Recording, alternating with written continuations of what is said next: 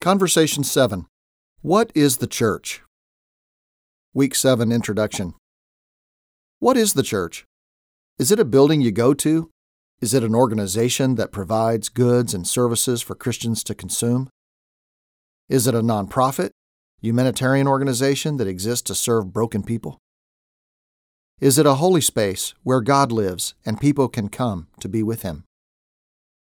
Does it exist for itself or entirely for others?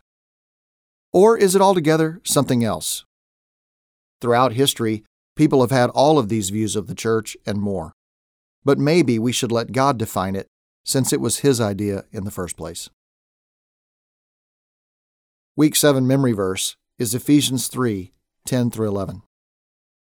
His intent was that now, through the church, the manifold wisdom of God should be made known to the rulers and authorities in the heavenly realms, according to His eternal purpose that He accomplished in Christ Jesus our Lord.